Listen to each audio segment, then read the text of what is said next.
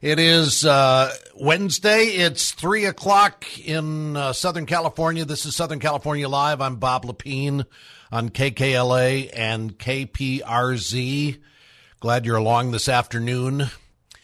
In our church, and it may be the same in your church as well, back about, I don't know, eight or 10 years ago, we had a guy come to us who lives part of the year in our community and part of the year he lives in Puerto Rico. He and his family have got a house down there. They're there part of the time. They're here part of the time. And he said, I really wish there was a way while we are in Puerto Rico that we could stay connected with the church. I'd love to be able to tune in on Sundays and just be kind of virtually a part of the worship service with you. And again, this was 10 years ago.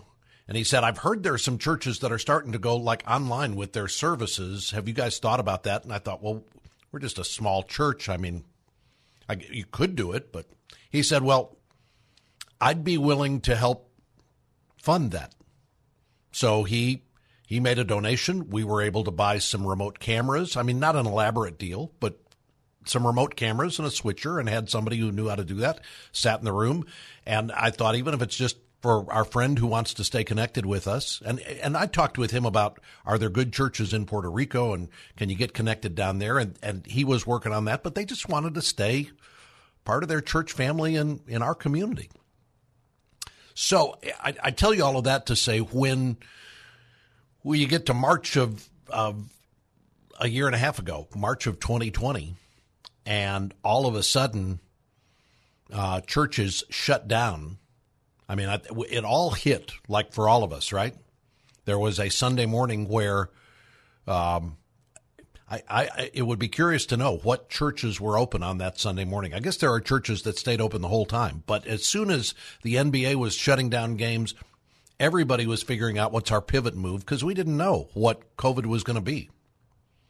There was Zoom church. There were people doing FaceTime church with their iPhones up. Our church, we were already set up, so I was grateful for the fact that on that Sunday morning we could send word out to everybody that you can connect with us online the way we've been doing this for a while. And in the first few weeks that we were online, the numbers of people who were tuning in, we were having like 5-6 times the attendance. I don't know how many people were at the end of those streams, but if there were 2 people at the end of the streams, it was a huge number of people who were tuning in, I think curious, looking in the middle of pandemic news, looking for clarity and answers and help and hope and all of that. And I was in our empty church building with the guy running the camera in the back of the room, and it was just us. For that worship service, we were present, but there were a lot of people connecting with us online. And other churches, were having to pivot. They were having to figure out what their options are. But all of us were scrambling to figure out, how do we stay connected with our people? How do we continue the practice of worship, the spiritual disciplines? How does this stay a part of what we do? And over the last 18 months, it's been an ebb and a flow. Again, there are some churches that are still not meeting live. Other churches where masks are mandatory. Others where it's optional. Others churches didn't shut down. I mean, churches have had to figure out how to respond, and not everybody's responded the same way. As you have heard us say here at KKLA for several weeks now, it's time for us to figure out a way back to church.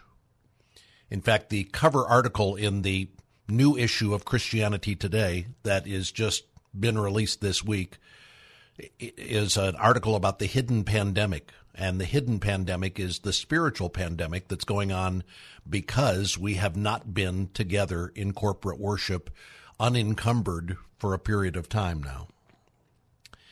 So I want to talk about that today, but I also want to talk about whether the whole idea of continuing to have an outreach on our websites, virtual access to our corporate worship, whether that's a good idea or not. And part of the reason I bring that up is because of an editorial that was I think it was in the New York Times about a month ago. Collin Hansen, who is with the Gospel Coalition, he is the president of content and the editor-in-chief for the Gospel Coalition. He hosts a podcast called Gospel Bound and has written a number of books. Collin teamed up with Jonathan Lehman at Capitol Hill Baptist Church up in Washington, D.C. They've written a book called Rediscover Church, Why the Body of Christ is Essential.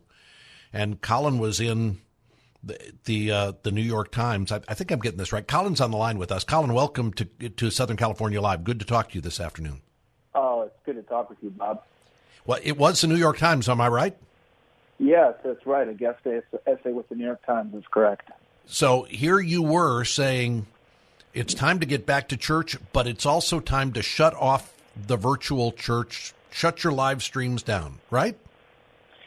Yeah, I do have some exceptions to that. I think that churches, if they don't necessarily want to shut them down, one thing that they could do that I've seen recommended would be that they would keep them, but then have people request them directly so they can keep in contact with them, and maybe they're password protected so that people could look through them. I think the overall challenge that we face is that the same technology allows me to go to Denmark this month and preach at the International Baptist Church of Copenhagen and have my mom watch on the farm in South Dakota. It also allows me to sit there with my three kids, 6 and 3 and a newborn, and say, it's just too much trouble to get to church. I just want to stay at home and watch. And so it's just like so many other technologies, right, Bob, of sometimes it enhances and it expands, and sometimes it supplants and it undermines. And that's why it's not so much that I want everybody to shut down their live streams, but what I really want them to do is to consider whether they should, and to even consider that possibility that they should, because ultimately I do have a significant fear that people will think that it's an acceptable substitute, and by no means biblically, theologically, practically, could we say that it is a substitute for gathered worship.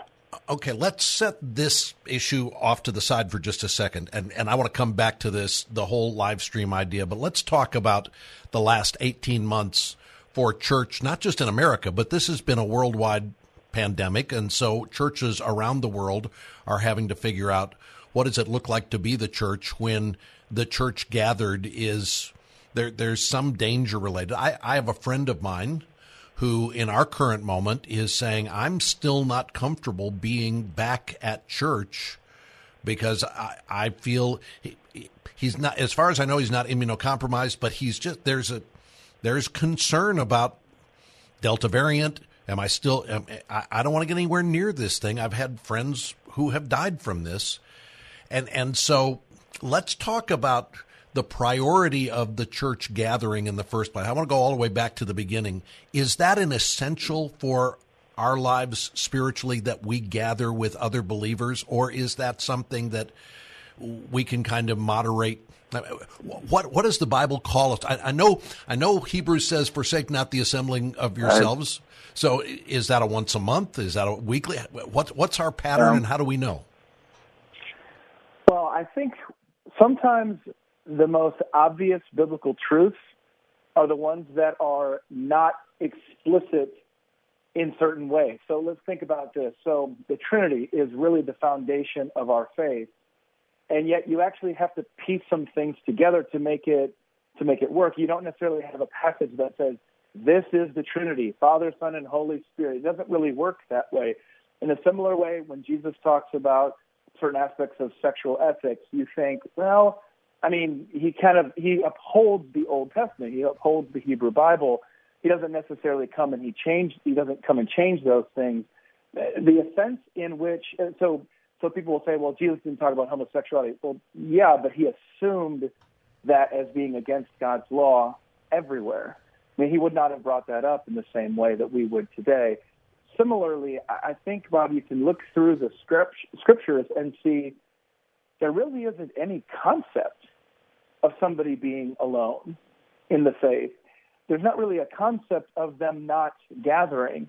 That assumption is everywhere, and the difficulty for us is that the biblical believers lived in more communal cultures. I think we can admit that. They lived in more less individualistic cultures, and so at some level, they didn't necessarily have to offer a corrective to that because it was just their pattern of life. It was really a matter of survival for them.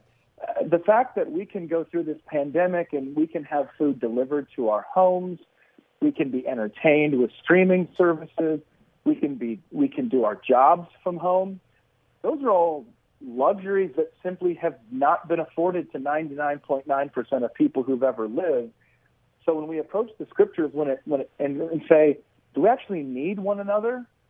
It's almost like everywhere you look, the Bible just says, wait, how did you get the idea that wasn't kind of the whole point here? Because how are you, all these one another's, how are you supposed to fulfill them if not with other people? It's amazing, Bob, how holy I think I am when I'm by myself. Right.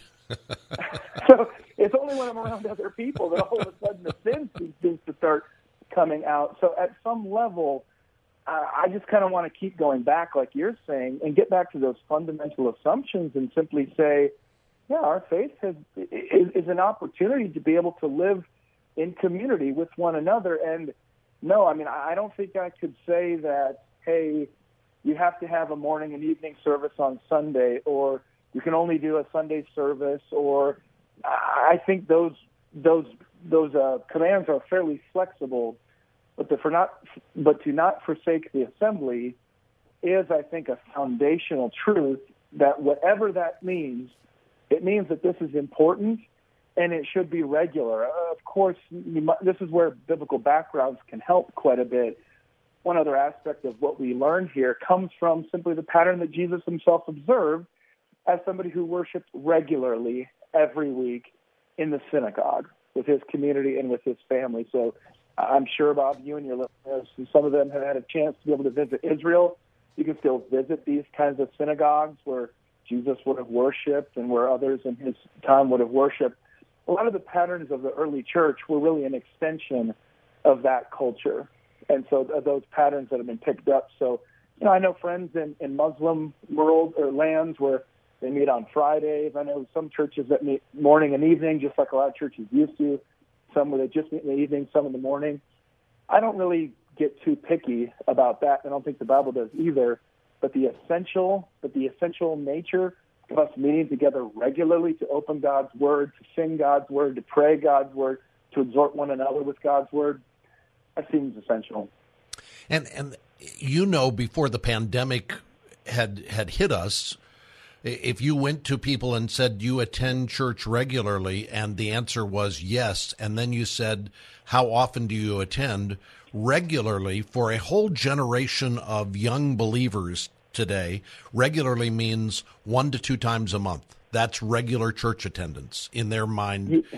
In our family, there was never a question of should we go to church on Sunday or not. That was assumed, but it sure feels like it's a week-to-week decision for a lot of young believers today.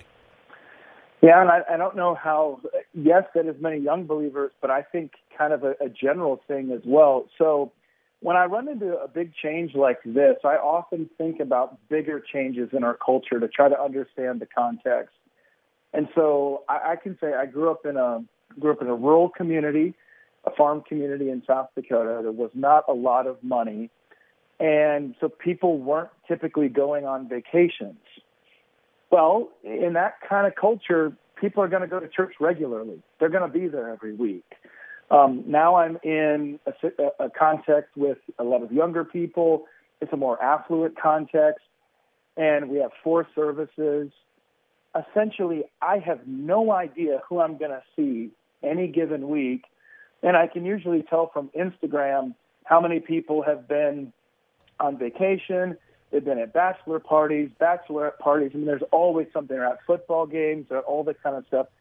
Basically, a lot of people just have more money than they used to, and they have higher expectations, and there's just more competing I remember if I stayed home in the 1980s, and I didn't want to go to church, my options were, well, I guess I could work on the farm, or I could watch CBS Sunday Morning with Charles Carroll. I mean, it's not like I had a lot of great options, Bob. Right. So, but now you can sit home and you can play your video games. You can watch streaming services of anything, or go on a vacation. I mean, do whatever. Just the options are so much more numerous. So I think in some ways we could pick on younger people assumptions, but whenever I think about younger people, I always people have parents, and the parents are usually the ones who set the tone with these things. Yeah, and we did grow up in an era where we heard on the radio that everybody's living for the weekend, and so we kind of had this mindset, weekend is my time to do what I want to do, yeah. And if I want to do church, I'll do church, but I might not want to do that this weekend. So I do think there's a lot of a consumer mindset that has worked its way into church attendance, as opposed to this is a spiritual necessity for me to gather together with other believers. It's a spiritual necessity for us to gather and to corporately worship. We've lost a sense of the benefit of that togetherness, I think. Not just the benefit of it. You mentioned that Christianity Today cover story, but not just the benefit, it's the essential nature. That's what we're talking about in this book. So I'll give you an example here. It comes from a friend of mine who does college ministry in Southern California, right there. And he was just writing today about how often he'll run into, in youth ministry, families where they say, yeah, I'm sorry, you're just not going to be able to see our child for the next 6 months. We just won't have time for church. Oh, okay, well, what's going on? Some sort of major health crisis or something? No, it's just soccer season. Mm-hmm. It's just baseball season. Okay, look, I love sports. I mean, I played sports, I watched sports, my kids play sports. Like, that's not the issue here. But we all have to make choices, because on travel teams, Sunday sports, all kinds of different things, it's really, you can be as devout a family as you want, but if you're not worshiping together on Sundays or your designated day, then I don't know what message you think the children are being communicated with. Whatever it is, or what they're learning, whatever it is, it's that worship is not as important as something else. And children tend to observe what we do more than what we say. And so we have that opportunity as parents to set that tone by simple practices. And that's the encouragement I want to offer, is that a lot of times parents will ask me, and they'll be really confused and concerned, and they'll say, well, what can I do to be able to help my child grow up in the faith? And I say, you know what? Actually not that complicated, just statistically. Now, theologically, biblically, we can talk about that. But statistically, you worship together, you eat dinner together, you talk about God in the home. Pretty much almost all of those kids grow up practicing their parents' faith. Mm-hmm. That's just the statistics. There's always exceptions. That's just the statistics. And I can say, Bob, no matter where we are education-wise, resource-wise, wherever we live, all of those things are, I mean, there are some exceptions, but those things are generally within our means to be able to do. It's not too complicated. That should be encouraging for everybody listening. We're talking to Collin Hansen, together with Jonathan Lehman. They've written a book called Rediscover Church, which is a book that's calling us back to what the pandemic has kept some of us from. I want to say that, because there have been churches throughout the pandemic that have continued to meet, but there has been this shift to maybe there's a new technological option that we've gotten fond of, waffles and pajamas and the sofa and church. I mean, that can feel pretty good on a Sunday morning, right? I mean, I want everybody to know where I'm coming from on this. I'm writing this book. Our publisher, Crossway, was just generous. They sent 20 copies each to 15,000 churches, 300,000 copies of this book distributed, which was just amazing generosity from them because of the urgency of this. I'm publishing a guest essay in the New York Times. I'm speaking on this topic over in the Netherlands. And still, I'm sitting there, Bob, with my family saying, oh, gosh, are we really going to do this? Am I really going to try to get out the door with my 6-year-old, with my 3-year-old who's throwing a temper tantrum, and with this baby that somebody's got to hold? Like, are we really going to do this? Am I really going to? Is my wife going to sit next to me and listen to a 45-minute biblical exposition about the temptations of Christ from the Gospel of Luke with this baby? Oh, and also with the air conditioning having gone out, not only in our car, but then also in the church. And hey, thankfully the weather isn't too bad here in Alabama, but it's, if that had been a month or two ago, that would have been a tragedy in Southern terms. But I don't want people to be confused here. I understand, and when you're out of practice, when you're out of rhythm, when you're the only person in your neighborhood who's going to church, I mean, the deck is stacked against you. I get it. That's the whole point of this book, is to say, this isn't incidental to our faith. This is essential to our faith, because it is a corporately practiced religion. And that is a beautiful thing. I'll say this. There's always somebody, some demonic temptation on my shoulder that always tells me, you don't need to go. And there's always this godly response whenever I've gone that says, can you believe you almost missed out on that? Yeah. Every time, Bob, every time.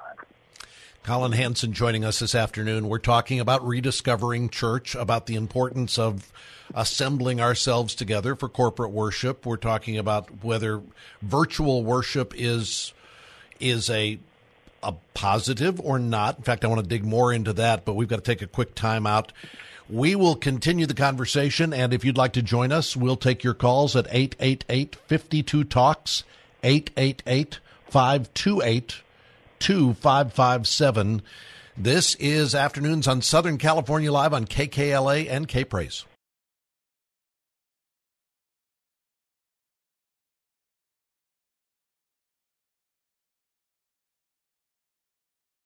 Afternoons on KKLA and K-Praise, Southern California Live. I'm Bob Lepine. We're talking about church, talking about kids soccer. We're talking about virtual church. Collin Hansen is joining us this afternoon.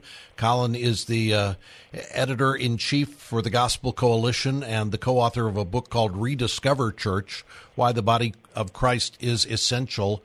And I think a lot of people, Collin, look at their regular church attendance. They've gone for a long time, and they think to themselves, I don't know that I'm really walking away with a clear benefit. It's like I walk out of there and go, okay, that was fine, but it's not like every Sunday they're out going, that was awesome, I got to be back here next week. It's just kind of this rhythm we're in, and it's like we went to the cafeteria and dinner was okay, and yeah, we needed to eat, so I think a lot of people start tuning out on going back to church because they don't remember, or maybe they haven't experienced a strong move of the Lord week in and week out, and they think, aren't I supposed to be getting something huge every Sunday? Yeah, I can see that, Bob, and probably that has to do with a couple things. One of them would be that, especially with the growth of mega churches in the latter half of the 20th century, and especially since the 1970s, we really have changed our expectations of church. There were a lot more similarities from church experiences before the 1970s especially, and certainly in the early 20th century, kind of across the board. You would have expected a lot of the same things, a lot of the same songs, again, across denominations. Especially with the rise of the Jesus movement in the 1960s and 1970s, you get a lot of different experiences now. And also now with international cable networks that broadcast these services, and then now with YouTube, and sure enough, we're right back to live stream now. Got a lot of opportunities to be able to look at these services and think, oh man, that's a lot better than that's a lot better than Maud's piano playing. It's a lot lot better than Brother Jim's organ every week. And so, no, I understand that. And there's also a sense in which, yeah, the preaching you can get. I mean, I run a resource ministry for Christians, and we reach, by God's grace, about 40 million people around the world every year. I can go and I can find all of these amazing preachers, and I can bring them together into one place. And yeah, we can package things in a way that's going to probably make most of our churches look pretty weak by comparison. But I think that's the exact right question to ask, because I think there are a lot of assumptions there that I want to question and that I have questioned in this book. And one of the assumptions would be that the sacraments or the ordinances don't matter. Now, as Protestants, we're going to disagree with Catholics on some of these things. And yet at the same time, certainly the reformers and the great leaders of Christian history have taken these sacraments or ordinances seriously. And if your church is administering the Lord's Supper and administering baptism in whatever mode they believe to be biblical, then they're doing something that is absolutely fantastical. It is amazing. It's as good or better than what any other church can provide for you. So that's one reason to be encouraged. Another thing that I'll often say to people in a situation like this comes from something that a seminary professor, a preaching professor, said to me. And it's a really good thing to be able to burst the prideful bubbles of young seminary students who think they're God's gift to the church. And one of the things that he said to me was, over the course of time, people are not going to remember what you said. Mm-hmm. It's actually not really, generally speaking, how transformation happens in the church. Transformation tends to happen in this divinely ordained moment where character melds, and personality melds with God's unchanging word, and you see that and you're shaped by that over time. It's not so much, Bob, the every week excitement.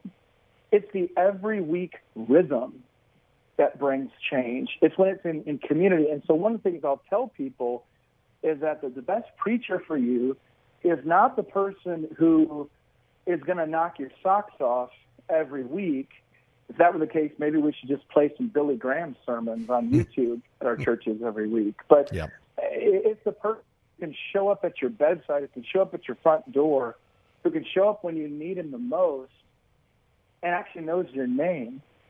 I've been in different churches, just even in my community, and you can tell the difference between somebody who's preaching to his church and somebody who's preaching, I don't know, to the podcast, to the video, something like that. And anyway, so I understand why people feel that way, Bob, but that's exactly the kind of expectation that I'm actually trying to reorient in this book. Well, I think it's so profound because I think we have neglected what I've referred to as the theology of presence. You look at God was with the children of Israel day and night in the wilderness, the pillar of fire and the cloud, and he was always present, but he said, we're going to build a tabernacle, and I want you to gather, and I want corporate worship. And he did that for our good, not because he's an egotistical, prideful God who demands worship for his own satisfaction, but because he knows we need the discipline of this corporate worship. And I'm thinking about the tens of thousands of people who last night spent a lot of money, worked through a lot of traffic, and went to watch the Dodgers from high up behind third base. And don't rub it in, Bob. I'm in Alabama. You got to remember. Don't rub it in. And so the rest of us, we were able to watch that game last night in a comfortable lounge chair, and we could get snacks cheaper, and we could. But you go to most people and say, "You want tickets for the game?" It's like, yeah, because we recognize that presence is a different visceral experience than just watching on a screen at home. Could not agree more. Let's continue along that sports vein. We had sports seasons last year with no fans, And I find I find that very instructive. One of the things that you see now is that, one, the competition is way better with fans. These baseball playoffs have just been outstanding. So there is a difference. The players respond differently. Talk to pastors about what it's like to preach to a screen, or to preach to a camera, or preach to a congregation in masks. It is hard. It is very hard to do. Now, it's not like the Spirit can't move that way, but there is a dynamic that changes there. Mm-hmm. I always remember my grandmother spoke a lot in United Methodist churches, and she always told me, Collin, the people will tell you when you're done. Like, what do you mean they'll tell you? Like, you'll start to see them moving. You'll start to see them shifting. People start coughing. People start, they'll give you the signals. You'll respond. As a preacher and as a speaker, you respond to the signals. Yep. Just like a player responds. And you're exactly right. Isn't it interesting that we haven't seen any talk about how people aren't interested in going back to sporting events because we know, even though it's more convenient to stay at home, there's nothing that can replace the congregational experience. And even for people watching on TV, TV ratings were way down last year. Now they're way back up again. Why? Because it's more interesting to watch when there are people there. These are not perfect parallels, but that should tell us something about the church. Do you think that what's happened with COVID is going to have, I've heard people speculate this, a purifying impact on the church where those who have been marginal are gonna blow away, and we're going to have a believing remnant that's still gathering for worship? Well, certainly, I think that'll be the case. I would love if that meant some sort of revival where people said, if I'm here, I'm into it. That's one of the interesting things, Bob, about my traveling recently in Denmark and in the Netherlands. You hear a lot of talk about how spiritually barren these places are and how few Christians there are. When you meet Christians, they are very serious about their faith. They are very intentional about their faith, and they're very evangelistic about their faith. So they're wonderfully encouraging to be around. If that's the net result, if the people who are there are more deeply bought in, hey, that's not the end of the world. Yeah. I could see that as being a really wonderful thing that God's doing. Of course, though, any minister, any shepherd is going to mourn that one who's gone away. And you always see in the church somebody who starts out at the margins, by God's grace and the power of the Holy Spirit, can come to the center. So even if we lose people to the margins, I still mourn that, because I think that that's an opportunity for them to be, to come toward the center. But I'm interested to know how that looks in different regions of the country, because here in the South, where I'm in a large church with a lot of young people, it's certainly the case that we've lost many hundreds of members, and yet at the same time, we still, have to turn people away from services because we don't have room. So it's really a mixed bag. I think some people have certainly sort of just drifted away. Some people have come on in, and I don't know how it's going to kind of sort out, but we obviously know that the name of the game has changed. Collin Hansen's joining us. Yeah, I'm sorry to interrupt there. Collin's joining us. We got to take a quick time out.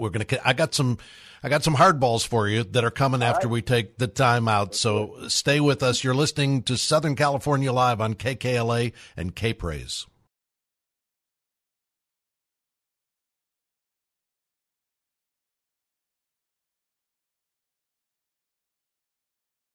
Southern California Live on KKLA and K-Praise. I'm Bob Lepine. On a Wednesday afternoon, we're talking about church. We're talking about being back at church. We're talking about virtual church. Collin Hansen is joining us from the Gospel Coalition. You're still doing Gospel Bound, the podcast, right? Yes, absolutely. We interview an author every week trying to find hope in the gospel and what God's doing around the world. Yep.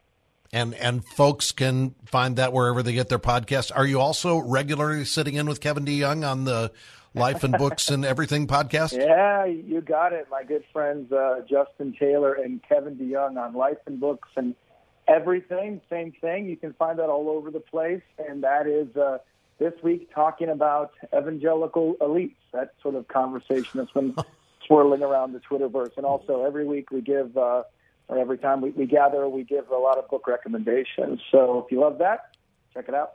I'll do that. So I told you I had some hardballs for you here. So here's the first pitch. You ready? All right. Yeah, let's go for it. It's like a Cody Bellinger off a Luke Jackson high fastball. That's what I'm hoping for here, all right? The perfect illusion. Okay, here we go. So we're talking to somebody. He says, our church has, they're pretty locked down. They want you to wear masks. They want the kids wearing masks.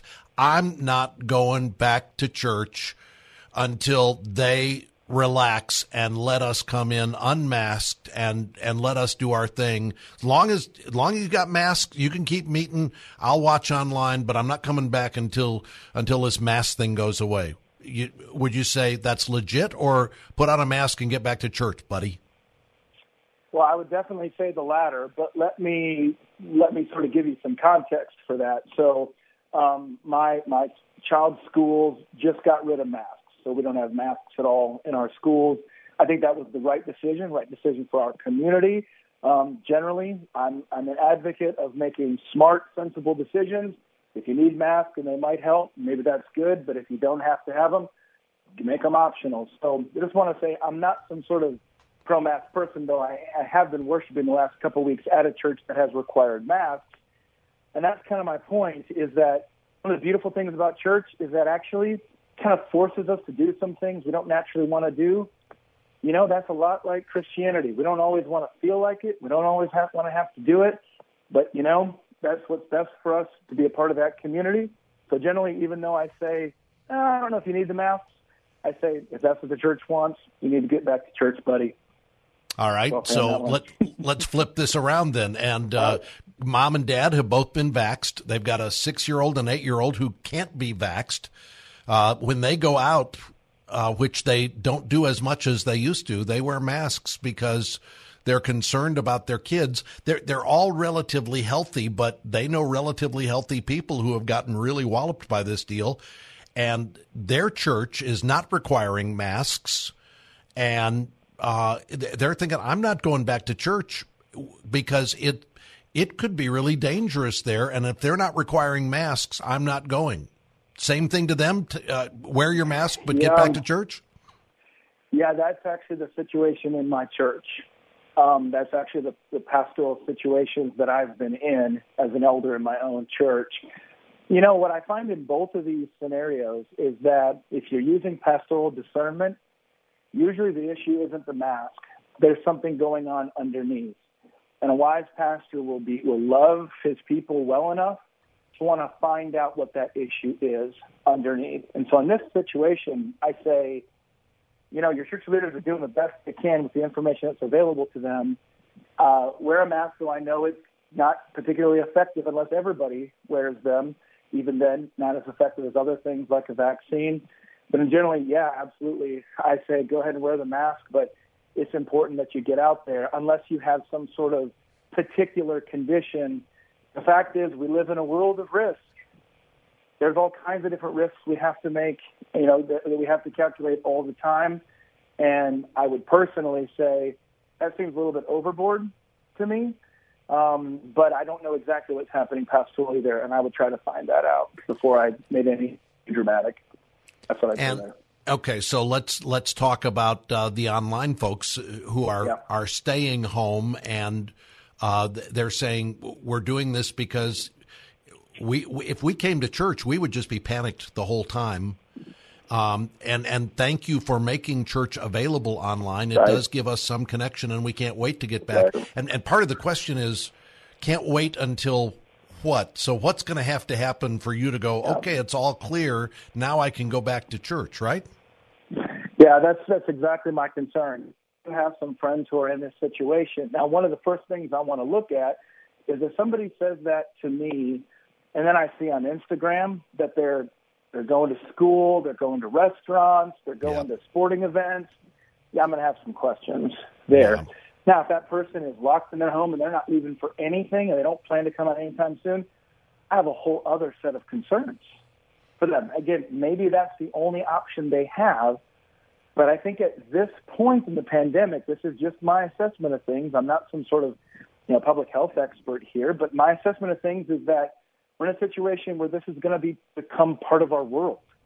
It's not going to go away completely, just like all kinds of other viruses that can kill us can't go away. Aren't going away until Jesus comes back, and we pray for that day to hasten. So then I have to stop and say, I don't think this is a long-term solution here. Though if for some reason, now we do know other shut-ins where it is a permanent solution for them. They're never coming back. They're in their 90s. They're never coming back to church.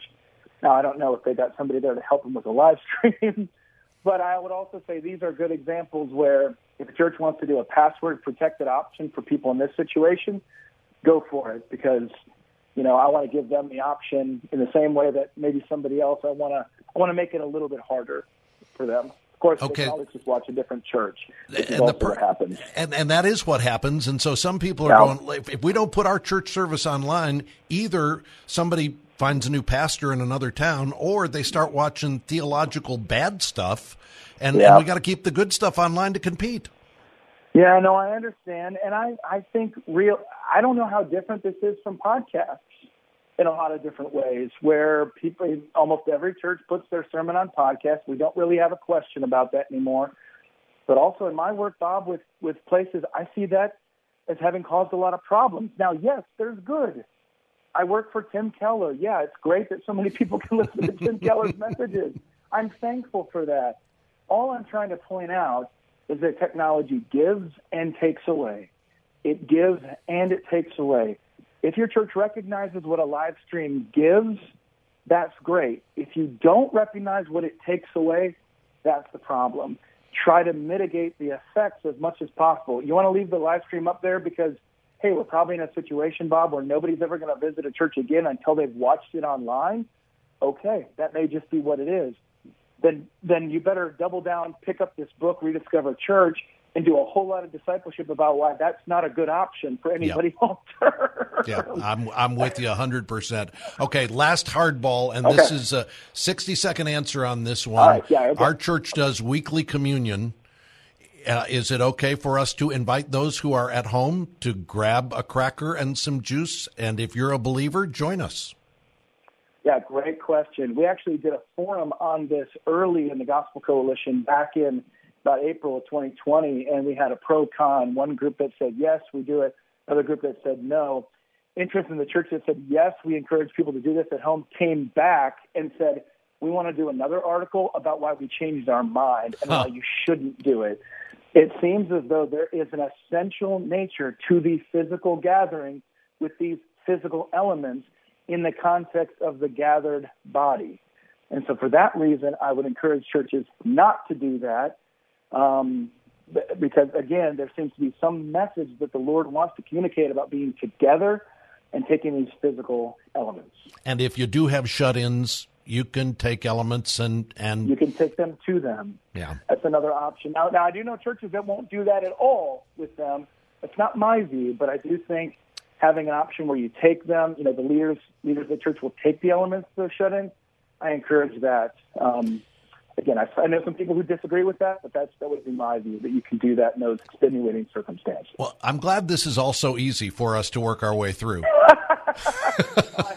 I know the listeners out there are going to give me some grace here, knowing that these are difficult questions. I'm not trying to be overly dogmatic, but I am trying to be a little pebble in the shoe to say, hey, let's think about this and let's appreciate what this physical gathering means in the Lord's intent for us as believers.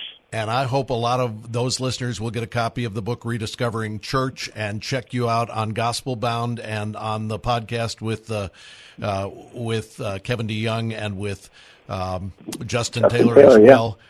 Thanks for the time this afternoon. Thanks for a lively conversation on this subject, and I look forward to our paths crossing again. It's always a pleasure. Thank you, Bob. Collin Hansen joining us this afternoon on Southern California Live. When we come back, we're going to talk baseball and Jesus, both. Okay, that's coming up next on Southern California Live.